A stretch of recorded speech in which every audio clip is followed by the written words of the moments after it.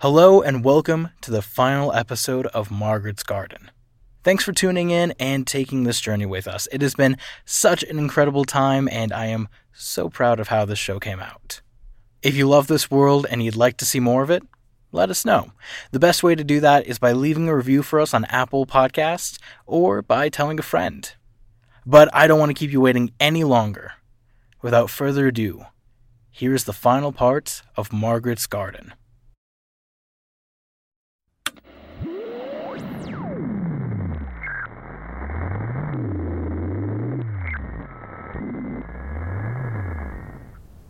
Hello, listeners. Welcome. Welcome back to Everton, and welcome to the final chapter of our story. When we last parted ways, dearest Margaret had finally been freed of her binding by faithful and loving Ernie Everett.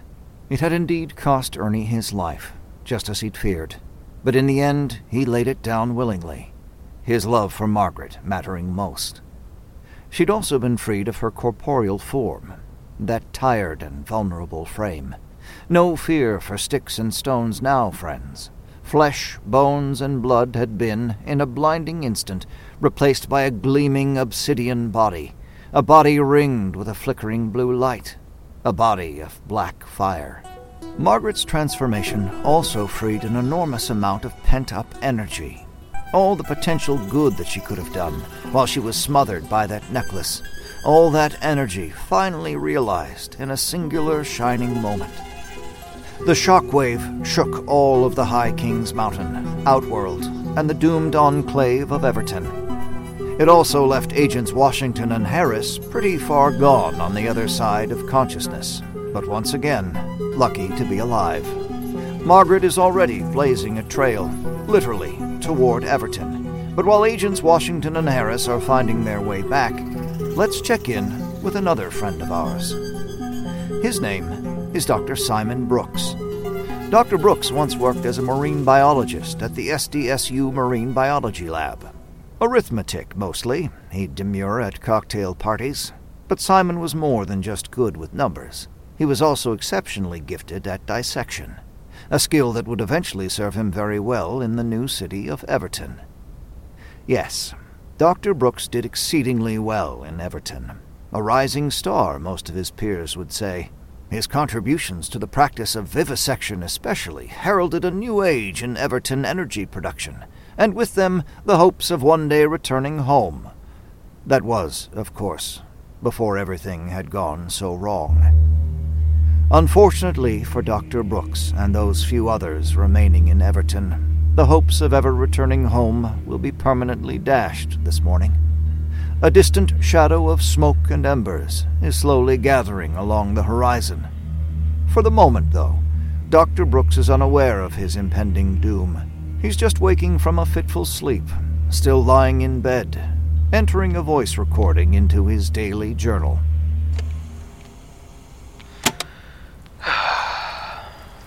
It's quiet this morning. Something is... well, it should be quiet, I suppose. Complete and utter silence. That's all I should hear. Nothing. No sound at all, but there is something. I can hear Amelia's laughter. The sound of wooden blocks tumbling along the kitchen floor. Anne mutters something to our youngest Gillian, and then they all three explode into a fit of giggles. I know I'm not hearing this. I know not to call out to Anne. I know the sound of my own voice ringing through the empty house.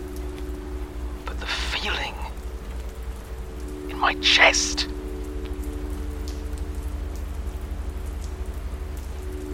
that ridiculous feeling that I could call out and they'd be there.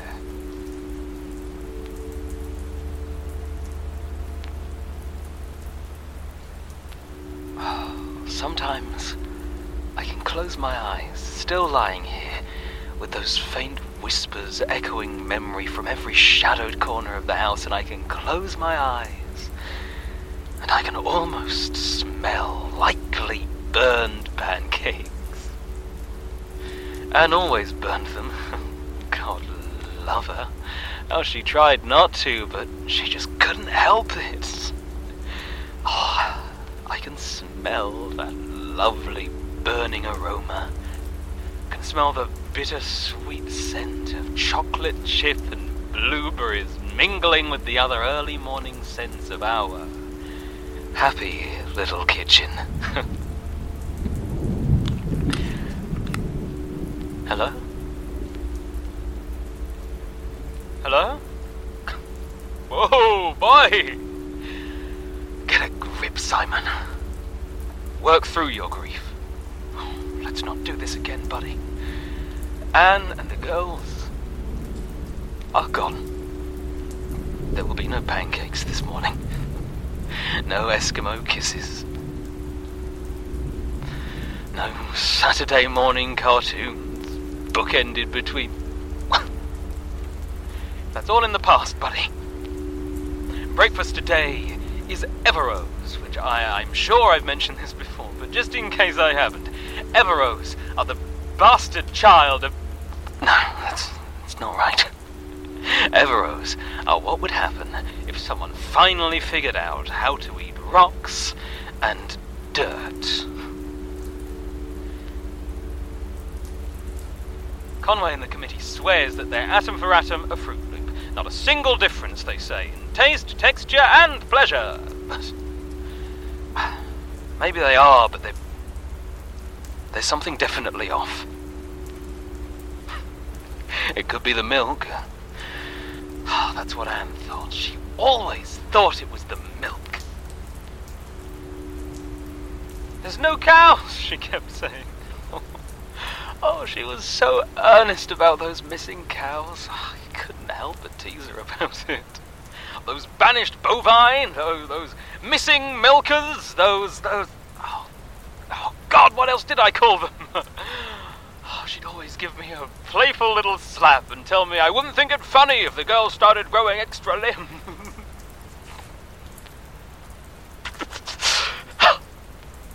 Oh, she was right about that, I suppose. I had to be the cheerleader for Everton, though. One of us did. She played the skeptic, I played the convert. There was no other way around it. Oh, the girls never seemed to notice at all. About the milk or the cereal. Every time I'd ask Jilly if her breakfast was okay, she'd squeal with the pleasure that only sugary cereals can bring to 5-year-olds. Nary a complaint.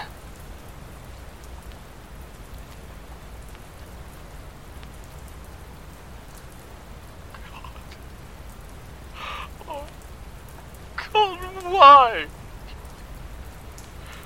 Why did this happen?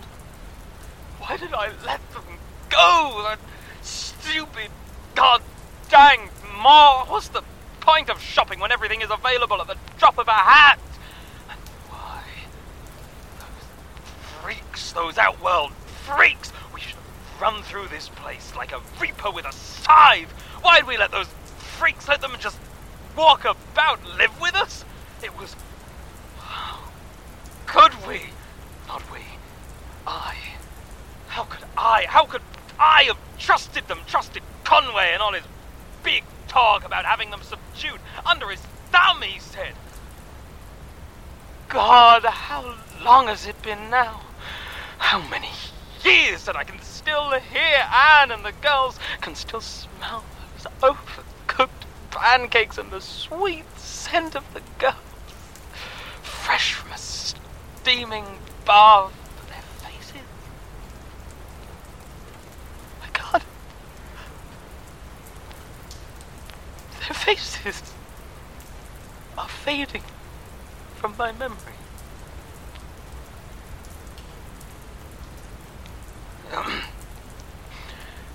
How many roundings has it been now? How many hundreds? Thousands? I don't even know what. If we go back now, what'll the world be like? Conway says that very little time has passed over there, but how can I believe that kook? Him and Eddie, they've been wrong about so many things. And Ernie, oh, God bless him. He only wanted to build something beautiful, but now... Oh, those few of us that remain, now we're all trapped like rats. Rats in a cage.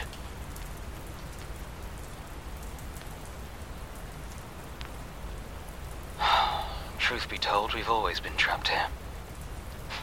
Even before the jump. A utopia, an oasis of civility and morals. What a mistake. What a fool I was. I should have never brought Anne and the girls here. Should have never... It's my fault. I've got to live with that. I can't keep... There's still work to do, right? And God bless it, if I can get home, I mean to do it. Anne would have wanted me to keep on with the work. Even if it means just saving some of us, she'd have insisted. Oh, what a mule she could be.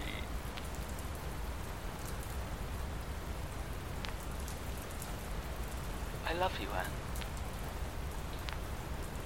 And I love you, Amelia. And I love you, Gillian.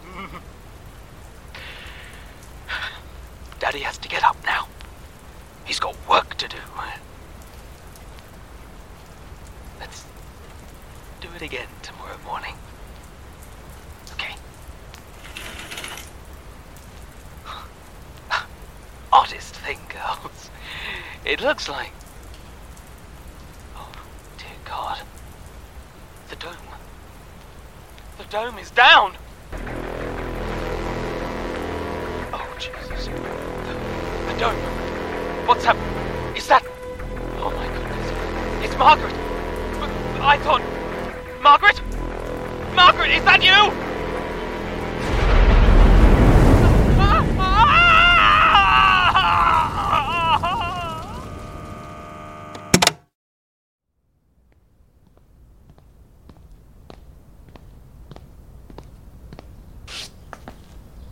It used to be that the best place in Everton for catching a few early afternoon rays of sunshine was the small triangular part at the intersection of Elm and Jefferson, Roosevelt Park. It's a simple affair, really. A small playground for the kiddies, a dusting of picnic tables situated beneath a stand of tall pines, and a few benches lining the meandering path. Margaret likes to take an early lunch of fruit, cheese, and crackers at Roosevelt Park. It's become a bit of a habit with her. She prefers the last bench on Jefferson facing Elm, but she'll settle for any bench or table with a southern facing so that she can soak up those rays. The regular at Roosevelt Park, known for being there rain or shine, on the hour, sitting serenely and unperturbed, oftentimes nibbling at some new and strange delicacy. Today, though, something is different. Margaret has a guest. Good morning, Margaret. Eddie! What a surprise. How are you? Mind if I sit? Sit? No, of course not. Please do. I don't usually have... I'd be delighted. Thank you. So, what brings you? Well, the weather's nice. A lovely day, I was thinking. Thought I'd like to go for a walk, stretch the old legs, you know? And then I saw you here, and I thought... Of course. You're more than welcome. Did you know some people put cheddar cheese on apple slices? Have you ever done that? No. No, I can't say that I have. Is that what you're having? Oh, yes. I thought I should try it right away. The flavor is wonderful. It's... I don't know how to describe it. Unusual, maybe? Unusual? I can relate to that. Yes. I think unusual is a good word for it. Sometimes it seems like unusual has been following me around for as long as I can remember. Ernie ever tell you about when we were kids? Just a little here and there. I saw a lot when we first met. When I... saw the library in his mind. Yes. Did you ever see or Has he ever talked about our mother? No, he hasn't. It seems that those memories are especially sacred to Ernie. They're well guarded. I can believe that. We had a complicated relationship with her, especially when we were kids. She was a bit of an embarrassment. She'd emigrated from Yugoslavia after the war, married a doughboy. That's where the Everett comes from. But she was old world through and through. Unapologetic about it, too. Anyways, her English was never all that great, and she didn't go in for all the trappings of the city life like the other kids' moms, so she always kind of stuck out like a sore thumb in the neighborhood. I know what that feels like. No doubt you do, Margaret. You remind me of her sometimes. A couple of fish out of water. No doubt about that. But where you're open to new things, like your cheese there, she was the opposite. She used to bake this bread. Lapina, it's called. Some old world recipe for turning stomachs into knots of agony. We hated it. We wanted Wonder Bread. We wanted that white bread and those colored spheres on the package and that twist tie to keep it fresh and soft. That was what normal kids ate. That and probably apple slices with cheese, if you catch my drift. But she would always bake lapina. She couldn't have cared less about Wonder Bread or its fancy package. She knew that her bread was whole and delicious and fresh. She was right, of course. I know that now. I'd give anything for a fresh, steaming slice of that lapina. I'd trade all the wonder in the world. Oh, Eddie. Anyways, that's how it was for us. Constantly walking a fine line between fitting in and being left out. All because of the small-minded attitudes that surrounded us. I wonder if anything has changed. It has, or rather it did, for Ernie and I. You want to know what happened? I do. Junior year, for me. Ernie would have been just a freshman. A German family moved into the neighborhood, and I mean German. Like right off the boat, there was a son, right around our age. His parents were even more old world than our mother. Sauerkraut and lederhosen, funny hats, the whole 9 yards. Lederhosen? Yo, pantyhose for men. It didn't help this kid, Gunther, I think his name was. It didn't help Gunther that Germans weren't receiving the same kind of welcome as they had been before the Kaiser. Either way, one day after school, I'm walking home and I see this kid, Gunther, and Ernie trading fists. Ernie got the best of the kid, bloodied him a bit, but more importantly, Ernie was yelling at the top of his lungs. Kept telling this kid afterwards, telling him to go back to his own country, telling him that Krauts weren't welcome on the block. Oh my... That's terrible. No wonder Ernie hasn't told me. No, that's just it. Don't you see? Ernie didn't care about that kid or where his folks were from. He was doing it for us. He was just showing the rest of the neighborhood kids that we were one of them, funny bread and all. He was just trying to get us in. I don't understand. Why would you and Ernie want to be in if you knew it would hurt others? I don't really know, I guess. That's just what happens when you're on the outside looking in. It ends up being the only thing you want. The only thing that you can think about. Being included. I wonder if it even matters. It matters. You think so, huh? I don't know. Maybe you're right. Maybe it does. Funny thing, really.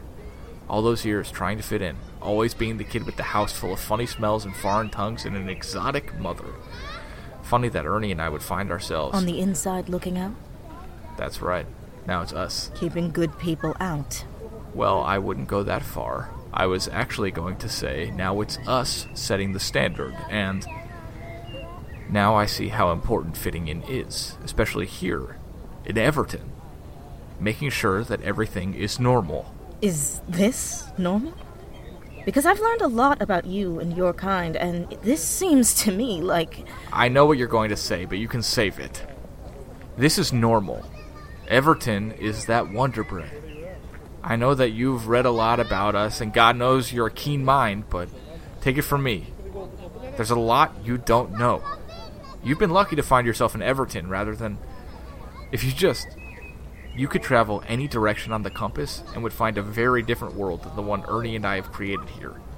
A world on the edge of collapse. Everywhere you go. Just watch the news. Those people out there, they're tearing down the society brick by brick. They're refusing to assimilate, to behave, to calm down. Selfish brats and entitled babies, goddamn beatniks, demanding everything bent to their will. Oh, Eddie, can't you see? You're doing the same thing here in Everton.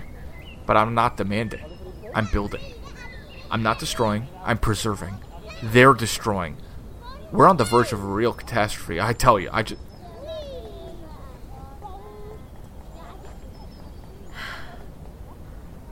It is a nice day.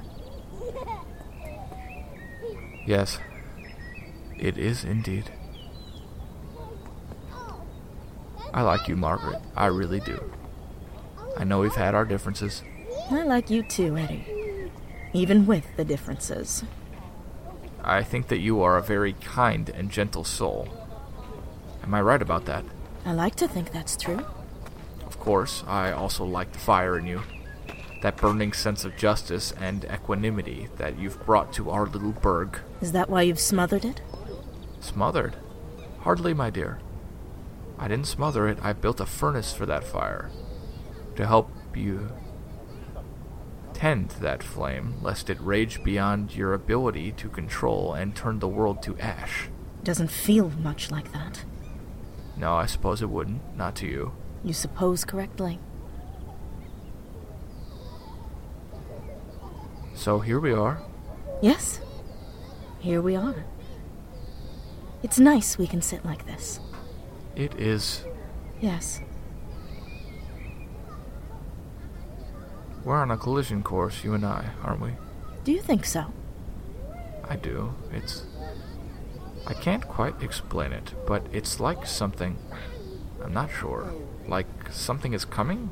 Something that's been coming for as long as I can remember. Is that crazy? Do you sense that too, that collision? One day. Far away. Have you seen it? Seen it? No, not seen it. But I felt it.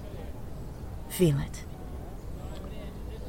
The book shows me things about then, about you and me then, in the future or whatever. But it's never really clear, and it's always jumbled. Like, maybe it doesn't happen, like, maybe something else happens, or anything can happen. I don't know. Yes, the book. It's a difficult source from which to obtain knowledge of the future. Can the book be wrong? Is that what you're saying? I don't know, Eddie. The book's magic is a mystery to me as well. All I know is that the future is forever obscured from our sight, no matter how much we wished it different.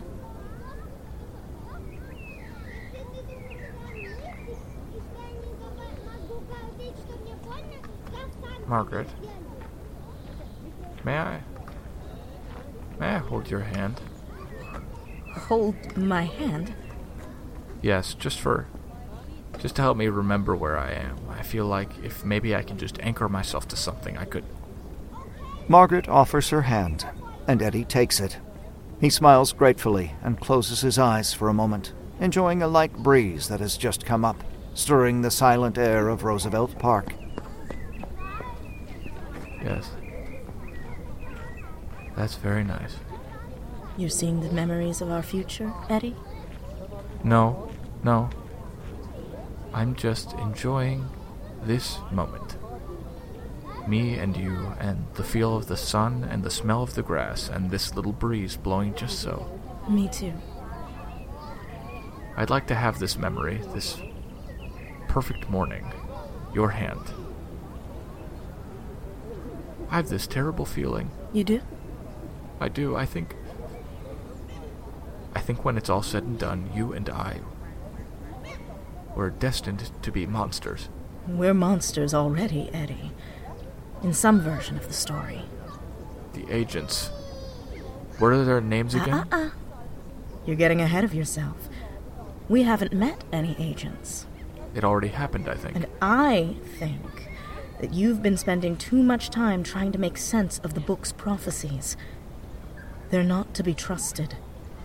I think it's too late for any of that. I can't unsee the horrible things, and I know I haven't seen the worst of it. Not yet. Come back to me, Eddie.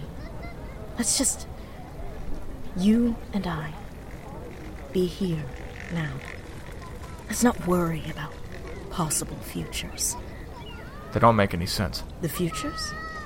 Yeah, the futures. The futures rarely do. I can't tell which order they go in, or which ones... Have you seen how it ends? Ends? Ends? No. How does it end? What's that mean? Like, my death? Is that what you're saying, how it ends? Do you know how it ends? No. But that's for the best. But what if... Shh. It's a lovely afternoon, Eddie. Let's just sit here and enjoy it. Okay.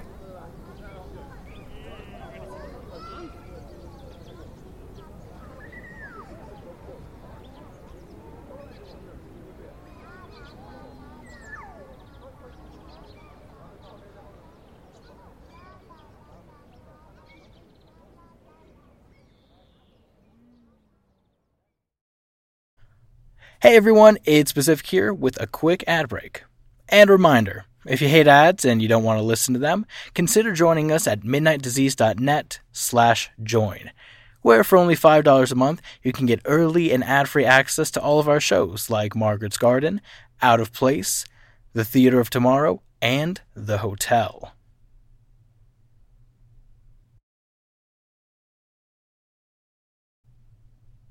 And now, back to our show. Agents Washington and Harris have finally made their way back from the land of Nod and are now hot on the trail of Margaret. It is, friends, an easy trail to follow.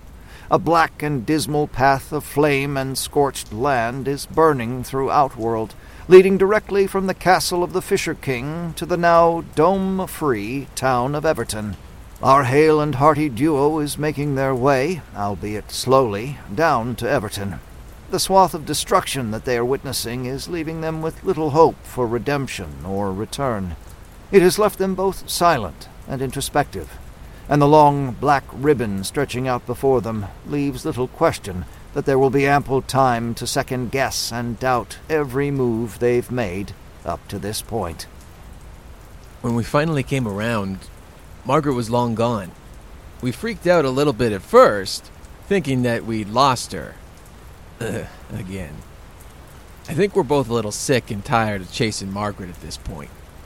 To lose her, after all that we'd been through, man, that would have been... It doesn't matter, though. We didn't lose her. Not really. I mean, she was gone, sure enough, but she had burned a path a mile wide leading away from the wrecked remains of the castle down into Outworld, and right into Everton. So, yeah, she's in Everton, doing God knows what. With the benefit of elevation, we could actually see all the way down the enormous plain that made up Outworld. It was quite a sight. We could see Everton down there in the distance, now domeless. It was burning. It was blazing, like an inferno. By the time we reached the city limits of Everton proper, you could smell it. Burned flesh. It's an odor that isn't easy to describe, but once you smelled it, you know it. And there's nothing else like it. It's no pig roast. I caught a glimpse of Harris taking in one of the scorched bodies as we made our way into town. Rookie was looking 3 shades whiter than usual, and 2 shades greener. I thought for sure that he was gonna pop, but he didn't.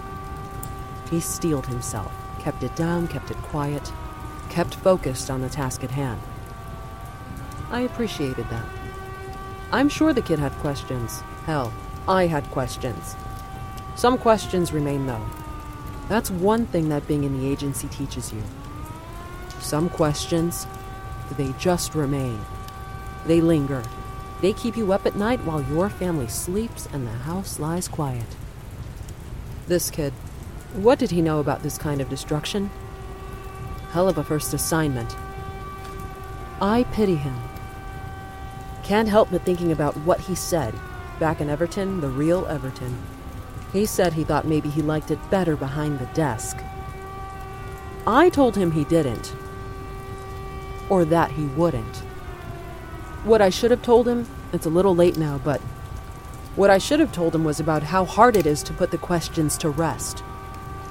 Even after the case file hits the captain's desk, and everyone is patting you on the back and congratulating you on a nice job, Rook. Even after all that, the questions linger, itching. You wonder if you're still even you some nights. All the interdimensional travel, and the popping in and out of the timeline, and don't forget, having every atom of your body ripped apart and then slapped back together again by alien technology. You keep wondering, is it even you lying in bed next to your wife? Is that you dragging yourself back into work on Monday morning? Is that still your face in the mirror? So many things get mixed up out here in the field. Sure, the docs all tell you the same thing. There is a single reality, Agent Washington. That is the critical thing to remember.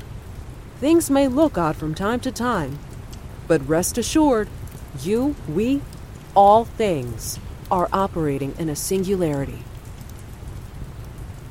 A little relief, all that head shrinking.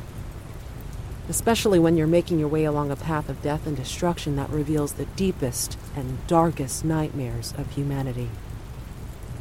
We passed house after house after house, block after block, all blotted black by fire. I don't even know how to describe it.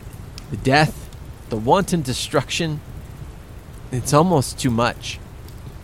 The homes still smoldered, some still burned, the frames still standing. The charred bones of the house licked with orange-yellow fire, leaning precariously. When we drew nearer to the structures, it was easy to see that it wasn't just the charred husks of houses that we were passing. Some of these homes had still been inhabited when Margaret had passed by. There, in the smoldering layers of cinder and ash, I could just make out the shapes, the human shapes. Here's one sitting at their dining room table, eating breakfast maybe, completely unaware when death finally came calling. And here was another, maybe coming down the stairs for an early morning shower. And here, another, a man perhaps, on the front porch, his hand raised as if in greeting to a nearby neighbor. A column of cinder now. And the worst part, the fine lines and cracks running along those blackened husks where the muscles could still be seen, blood red and fibrous. On more than one occasion, I could feel the bile rising in my throat. If Washington saw the look on my face, she said nothing. Just a quick nod of the head, and then she turned back to the road, kept walking. Margaret said Eddie would have the means to take us home, didn't she? Which meant that Eddie was still alive, right? Or was she just saying what needed to be said to get us to get Ernie to take off that fucking necklace? So goddamn confusing. It's hard to believe that she's torn up Everton like this, but has somehow left Eddie untouched. Unless, maybe, she is sparing him for some more sinister purpose. Or just torturing him, forcing him to bear witness to the destruction of Everton before she exacts her final revenge. Frankly, I could give two shits. It doesn't matter to me what the lady does to Eddie so long as she's left the door open for us to slide back through. She owes us that much. Harris, how you doing, kid? Me? I'm okay. I mean, I'm fine. I've never...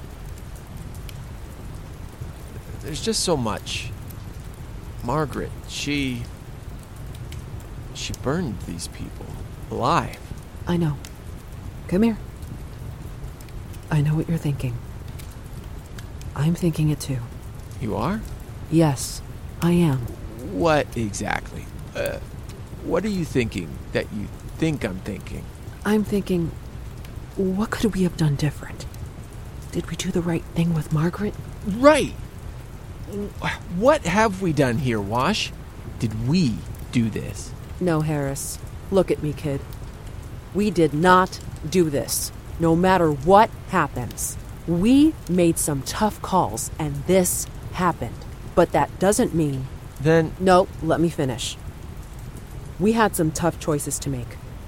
Especially there at the end. But we did not do this. Margaret did this. Don't forget that. Right. No, I know. Do you? Yeah, I think so. Good. Because there's going to be plenty of time for second guessing and armchair quarterbacking when this shit is all said and done. Right now, we've still got work to do. Right? Do we? Because as far as I can tell, we've pretty much succeeded in destroying, or, my bad, aiding in the destruction of the entire town. No. Wrong. Well, tomato. Either or, anyway. As of this moment, we are holding on to the thin sliver of hope that somehow Margaret has left Eddie, or anyone alive, that knows how to operate one of the wells that will send us back home. Perfect. Okay. Aside from the pessimism, you're right on track. Like I said, work to be done. Okay. And this definitely looks familiar, right? The town center there? They weren't joking. This is an exact replica of Everton, or... I mean, you know. Earth Everton. Copy that. I don't know how Conway managed it, but yeah. It's just like the original. Except it looks like the mall has seen better days. That must have been... Jesus, Wash. That's from the bombing. This utopia has fallen. It's a little fucking creepy, right? More than a little. The agents make their way further into the town center, drawn, as it were, to another familiar landmark, the gleaming and imposing town hall. Here, unlike the rest of Everton, the fire has not touched. The rose marble entryway and the gilded frame of the main door bear no mark of heat or flame. The door swings open, seemingly unaided. Oh boy. After you. Huh. All right then. Weapons hot, kid. They may not do us any good, but it's nice to be standing behind something rather than nothing. As the agents enter the gilded hall, they're struck by how remarkably still it is. The chaos of the burning city beyond the doors, and the silent screams of the frozen citizens of Everton seem a distant memory of the past. Inside, standing in the dark, quiet and lifeless atrium, a strange peace settles over them. Whoa. Right. Nice digs. This place definitely got an upgrade over the old version, didn't it? Sure looks like it. So, now what? Well, let's think for a minute. Imagine you're the self-appointed dictator for life of a dimension-hopping, hyper-futuristic dystopian world. Where would you be? Let's see. I suppose I'd be straight shot down the hall, past the freaky murals, and into the big boy office at the end. Familiar grounds, right, friends? That'd be my guess, too. On my 6, and eyes peeled. It's dark as fuck in here. No telling what kind of sick shit might be waiting for us. Yeah, no joke. You'd think energy bills wouldn't be a problem in a techno-utopia. You'd be wrong about that in Everton's case. These people were paying a high price for bells and whistles. What doth it profit a man if he gain the whole world? And lose his soul. My sentiments exactly, Harris. Oh boy. Here we go. Let's get this over with. Do we knock? Be my guest. What's this? Some late visitor, rapping upon my chamber door. Some herald, I suspect, or someone to bear witness to the ruin that has unfolded this day. No doubt sent by her or called forth by the book. Distinctly I remember it was in bleak and black December. Snow or ash, perhaps both, tumbled down out of a leaden sky. Through the thick tangle of trees I could hear the fires crackling, could smell that burned flesh. I was in France, hopelessly lost behind enemy lines, separated from my squad. Nazis were everywhere. I ran into the woods. looking for the deepest, darkest hole that I could find. It was the firelight that first drew me toward it, that distant halo of orange light just above the treetops. I could see it was like a dome of light, glowing, pulsing with heat. I stumbled toward it, trying to be quiet but making a terrible racket as I tore through the thick underbrush. Snow crunched underfoot, or was it something else? The memory still haunts me. But now, here and now, the fires are burning again. I can hear them cracking and popping just beyond the wall. How is that possible? And the smell. That smell is back again. I feel like I've been lost in time. But I am not then. I am now. I am still here in the inner sanctum. I am still tethered directly into the wells and am fully powered. The book still remains. And Everton?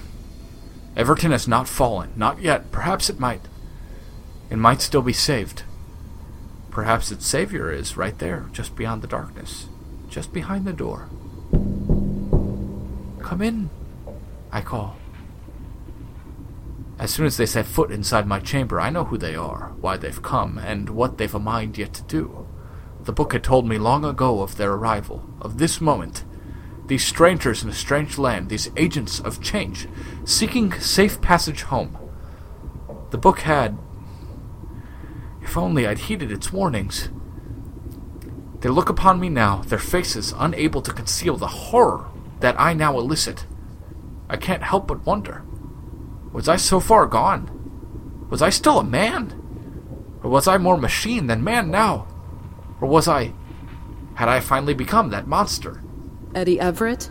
They know my name. I know their names too. I'm not supposed to yet, so I remain silent, but the book has already revealed a great deal about these two, about their paths, both in this world and the next. I begin to rise from my seat, but it's been so long I can barely stand. I do hope that I'm able to get through my final critical performance. I take a few arduous steps toward the pair. They are still frozen in place, aghast at what they are seeing, this monstrosity lumbering toward them. When I was a younger man, I'd have been embarrassed by my frailty, mortified even, ashamed of the weakness and infirmity that now inhabits this flesh. But an eternity in this world has whittled away at more than just my blood, bones, and body. I am a shadow now of the man that I once was, and the vanities of that former life no longer hold any sway over me. Shit, he's going down. Wash! Stand fast, Agent. He'll manage, or he won't. Keep your distance till we get this shit figured out. Ah, the wise one. That's what the book called her. Washington the Wise. She's right to be wary of me. I do still have a trick or two up my sleeve, don't I? For the moment, though, it's my compass that beckons. Its time has come. The mirrored orb reflects my withered hand as I reach to take it from its cradle. Such a little thing, my compass. It isn't as grand and powerful as Conway's, nothing even close, really. Smaller and less powerful by many degrees, but still more than capable of granting me passage back to... What's he doing, Wash? No idea, but be ready for anything. Last time we saw one of those, whatever those are, we got thrown for a loop. Conway called it the compass. Right, the compass. The last compass was nothing but trouble, if you'll recall. I remember. Poor Pasha. Right. You need not worry, agents. I mean you no harm. Ah, okay. It speaks. Eddie Everett, I presume? You presume correctly, Agent Washington. And may I presume that you and Agent Harris have made your way here because you'd like to leave this godforsaken land? Ding, ding, ding. You got it. Tell him what he's won, Chuck. It's a new car! Very nice, agents. Are we gonna have trouble with you, Eddie? Because if we are, we can always come back after Margaret is done reducing this place to a pile of ash. No. There'll be no trouble from me. I believe all the fight has finally gone out of me. My time has come and gone, as they say. That's so. It is, Agent Harris. Considering how much trouble you've caused and how many lives you've destroyed, I'd say you're pretty lucky that we don't just put you in a hole and call it a day. Interesting that you think so. Correct me if I'm wrong, though. It was you two that were responsible for freeing Margaret, right? Every life lost today in Everton. Wish we could take credit for that. Really do, but it was your brother, Ernie, who freed Margaret. Not us. So, save the speech. Naturally. Only he could, but just the same, I imagine he might never have if it weren't for you two. We've been seeing your shadows slowly lengthening for so many years now. Always wondering when you'd finally come. Who's we? Yeah, what's that supposed to mean? For so many years. Yes, we, Margaret and I. We knew you were coming. There is, after all, only one path home. Yes, that's all fine and dandy. You knew we were coming. But let's talk more about this one path home. Can you do that? Can you get us home, Eddie? Will you? Indeed, Agent Washington. I can and will. See this here. Your compass. Very good, Agent Harris. Yes, indeed, this is a compass. My compass. Conway made this one just for me, in case anything catastrophic were to happen. Catastrophic? Like Margaret being freed from her bonds after 5,000 years of captivity? Whereupon she loses her shit and tears down your shitty little dome and then turns Everton into the 8th level of hell? Precisely. So let's crank this thing up. We're ready to go home, right, Wash? Absolutely. What's the catch, Everett? Ah, yes. Washington the Wise. What's that now? Nothing. You're right, of course, Agent Washington. There is a catch. Uh-huh. Go on. The thing is, in order for the compass to work, we'll need to tap all 3 corners of the dimensional array, which means I'll need you and Agent Harris to join me near the wells. Nope. Fuck that. Here we go. Oh, come on. Seriously, Wash? This guy is like Lex Luthor and Dr. Doom all rolled into one. Harris, stand down. I need to hear what's being said. Go on, Everett. Like I said, I'll need you to join me near the wells. The compass sits in that cradle there, just there, and each of us anchors a dimensional matrix into place. And just how does that happen? I've no idea how to anchor a dimensional matrix. Not to worry, Agent Harris. All that the compass requires is your touch. I won't pretend to know how the device works. I can only tell you that it does. The book has never provided inferior technologies. If you're the living proof of that. All right, Harris, enough. What else, Everett? What aren't you telling us? I thought you guys were having difficulty getting these things to work. Dumping you in the remote past? Shit like that. True enough, right up until just a short while ago. Conway's sacrifice. A sacrifice I suspect you witnessed firsthand. He was able to lock the coordinates for Keystone Earth into the array. He burned to do it. And keep dishing. That's it, Agent Washington. The dimensional array is already set, like I said. The coordinates are locked. Naturally, I never thought that I'd be making this trip with anyone other than Ernie and Conway, but here we are. What's it going to be, agents? There's still that little problem. Margaret. She could be here at any moment. If I were you, I wouldn't trust that she won't kill us all. Oh, jeez. Are we actually doing this? This seems very ill-advised. I get it, kid. This isn't a great option, but I don't see any other way out for us. If we lose the technology that Conway has built here, and Eddie's operational know-how, I don't see any other way back. So, what are you saying? I'm saying we don't have any other options. This is probably it. Our last shot out of here. Are you with me? Oh, man. I'm with you. All right, Everett, let's do this. But mark my words. If I see anything funny, you'll be heading into the next life with a Mark IV round in your chest. Fair enough, Agent Washington. Now let's not waste any more time. Please, join me here by the compass. Mind your step. All right. Which one of us is in the middle? I'll be in the middle. Here, Agent Washington, stand here on my left, and Agent Harris here on my right. Great. And now place your hands here, just like me. Yes, just like that, so your fingers touch the 7 symbols. Have you seen these symbols, Agent Harris? No. Do yourself a favor. Once the energy wells activate the compass, concentrate all your attention on the symbols. A great many things will be revealed to you. Harris, you will absolutely not concentrate all of your attention on those symbols. Do I make myself clear? Yeah, crystal. And you, You wizened old shit. Don't think I won't snap your neck if you pull some shit like that again. Just give me a reason. Eddie doesn't bother to reply to Agent Washington, just turns his attention to the panel in front of him. From beneath his shirt, he pulls a small, unusually shaped key. He inserts the key into an equally small opening at the top of the globe. Blue light slowly begins to thrum from somewhere deep within the compass. As it grows, it radiates. The agents can't help but to be reminded of the first well that they encountered back in the original Everton. The well. Indeed, but this one is special. It goes both ways. The first wells were a one-way trip. We never thought we'd want to go back. That was a mistake. I see that now. So this is it. We're finally going home. Yeah, we're going home, Wash. When Agents Washington and Harris first encountered an energy well, they'd been caught mostly unaware.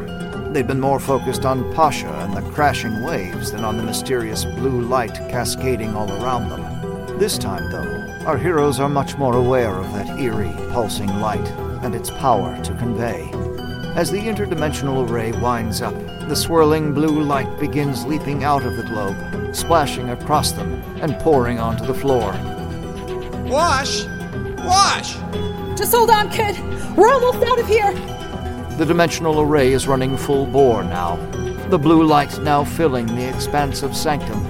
As it begins to tornado above them, its funnel now tethered to the largest energy well at the center of the array, Agents Washington and Harris exchange a nervous glance. What's going on, Everett? Is this thing working or what? Eddie doesn't seem to notice Washington or Harris anymore. His singular attention is to the typhoon of blue light quickly building in the well at his feet. Just as Washington is about to follow up, Eddie removes his hands from the compass, snatches the book, and plunges headlong and without a word right into the energy well. Jesus Christ! Son of a bitch! Wash. Unfortunately, Harris isn't going to be able to satisfy his curiosity about what's happening. Such is the fate of curious minds. No, friends. He and Washington have been caught up once again in the awesome power of the energy wells. And before you can say, not again, they've already been pulled into the long tunnel that makes up the dimensional array, and are off and running. How long has it been since I've leapt between worlds, between universes? It seems like ages have passed. How long has it been since I last felt the unencumbered freedom of my astral self, free from the wrecked flesh that I'd borne like a cross? It has been so long, too long, but even despite the many years that have passed, this time there is something. Something feels different, though, well, it feels like I'm not just moving through space. I think I may be moving.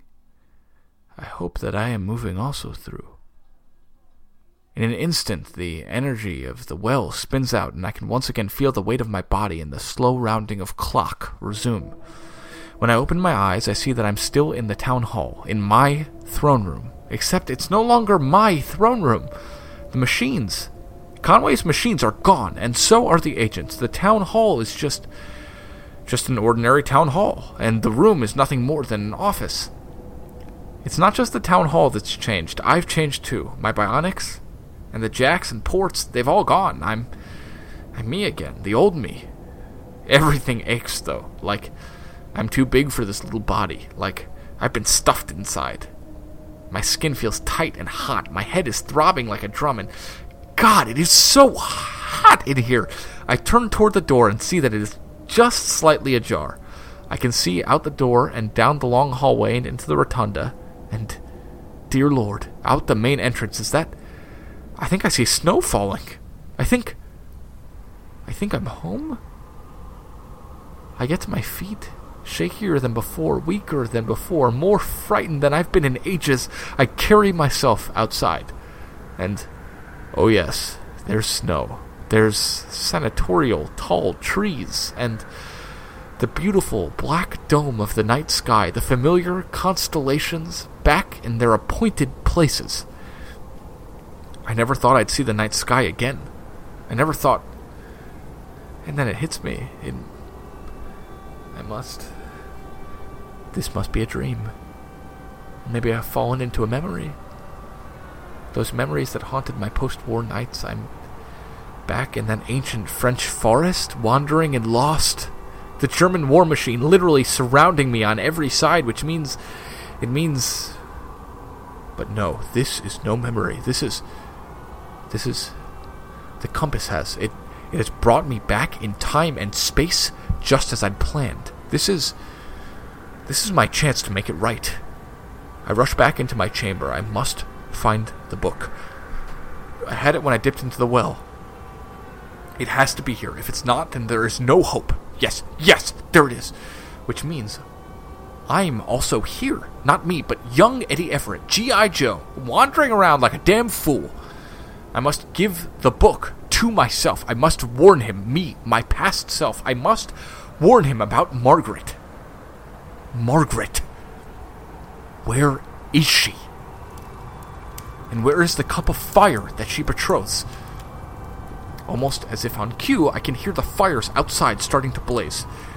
I can feel the heat now, coming from the well or from above, or is it inside of me now? I can't, but yes, it's coming, or rather, I'm coming to its event horizon. As soon as I catch up in time, the fires will burn. I can feel it now, no doubt. Margaret's flame traveling through the rift just behind me. I should have known that I'd never escape her wrath. She grew this garden, and she will burn it down. I rush to the front of the building and throw open the doors, the heat now coursing through me. Everything inside me begins quaking. In my bones, I can feel a terrible, painful wrenching. Beyond the bone, my muscles, they begin to clench violently into dense, painful knots. Some terrible, violent battle is waging just beneath my skin, and there can be no victor. I stumble and fall to the ground, my body now racked with pain. It is the unfolding of my flesh. I lie there, willing all the pain into a tight little ball. Then I toss the ball into my belly.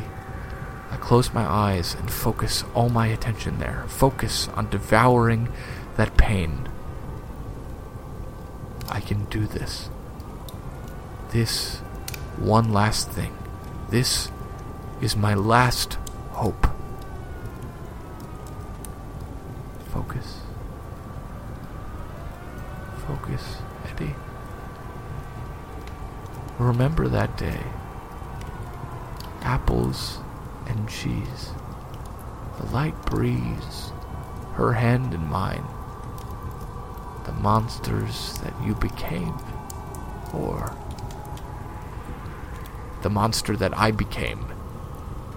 Not Margaret, me. I monster. Footsteps. The distant but familiar crunch of snow and ash beneath military spec boots. He's finally come. He's finally coming. I made it. He made it. Come on, my boy. Come this way, into the heart of the matter. I raise myself up, my head feeling like it might burst. I can suddenly feel the 1,000 places where the skin has split and the meat beneath has punched through.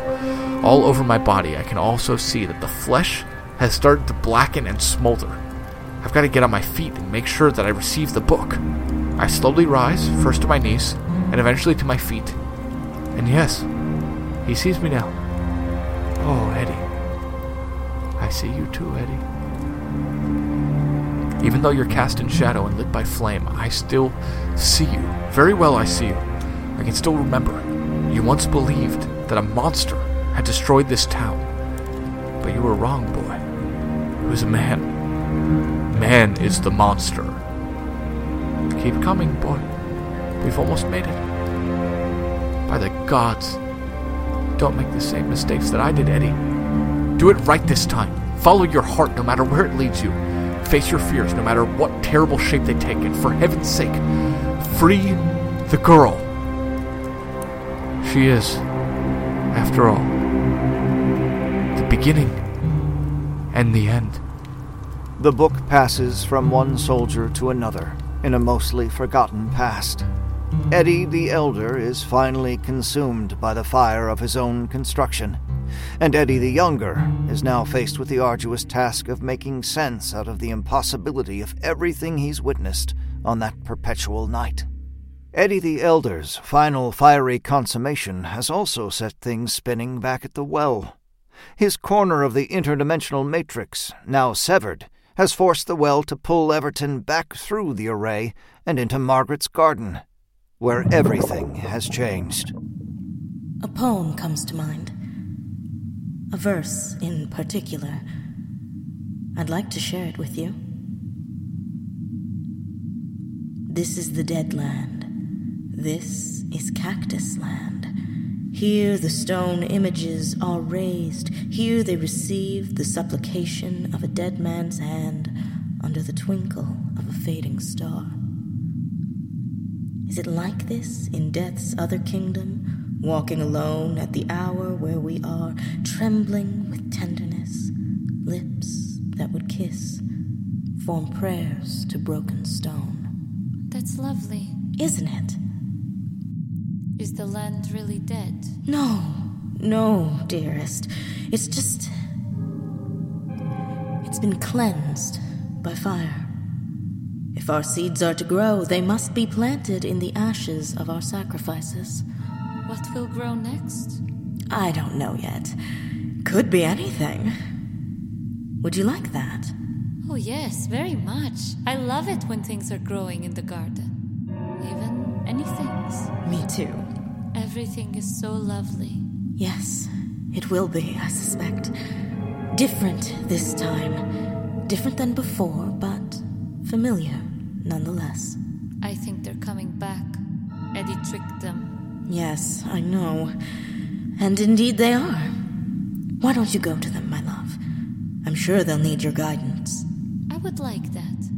I like Harris. He says funny things. True things. Yes, dear. I like Harris, too.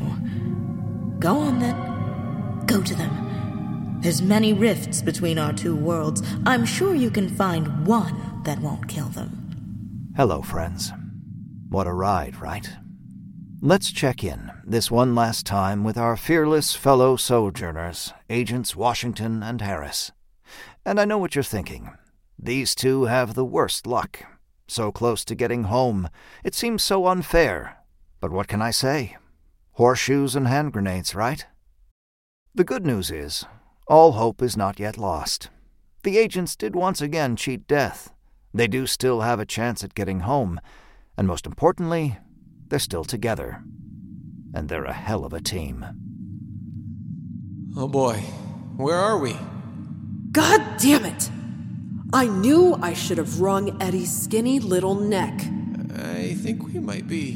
Dead. We're dead, Harris. This is the afterlife. Now stop asking questions. We're floating in an endless black abyss. And you think this is the afterlife? Sure. What were you thinking? Fluffy clouds and golden harps? The agency says that is highly unlikely. The agency found heaven? No, not exactly. But we know where it is. Point is, this could be the afterlife. But I did think it'd be a little more decked out than this. But what happened? We got out, didn't we? Back to Earth? Eddie did. I saw the whole thing. I could have swore we were right there with him. You got me, kid. I felt the same thing. But I'd have to say that it felt more like we were in both places. Like somehow Eddie locked us along the continuum so that he could pop back in time. Fucking Eddie Everett. How are we getting out of this one? I'm open to suggestions. Hey, you hear that? What? Holy shit, it's... Pasha! Pasha! I thought you were dead, little buddy. Get over here, look at you.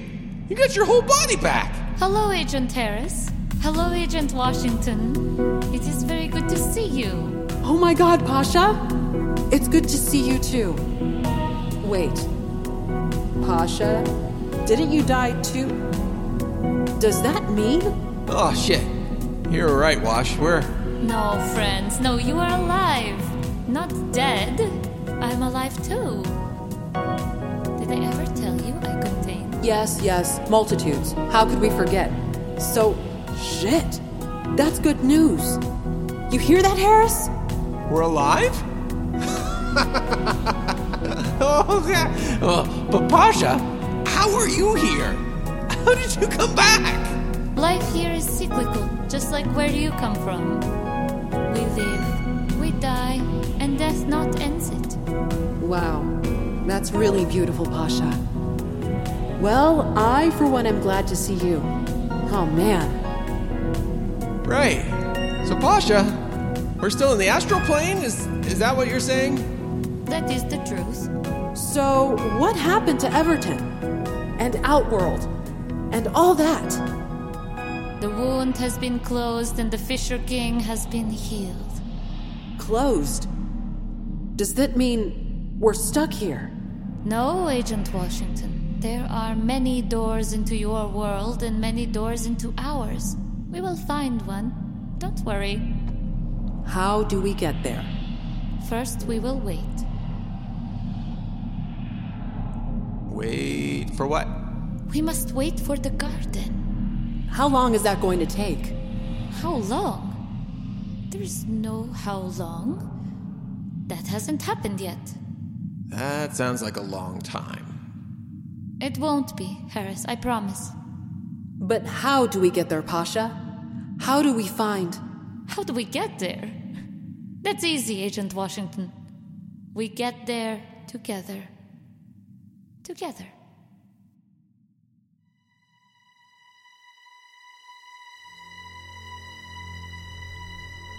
Margaret's Garden was written by Pacific S. Obadiah and Jonathan Goldberg, with script editing by Frankie Serrano. Our narrator was Graham Rowitz. Margaret was Jordan Cobb. Eddie was Zach Labresco. Washington was Risa M. Harris was Russell Moore. Simon was Andrew Oakes. Our composer is the incredible Danny Sweet, and I'm your sound designer, Pacific S. Obadiah. Our producers are Brad Miska and Tom Owen. For more information, visit margaretspodcast.com.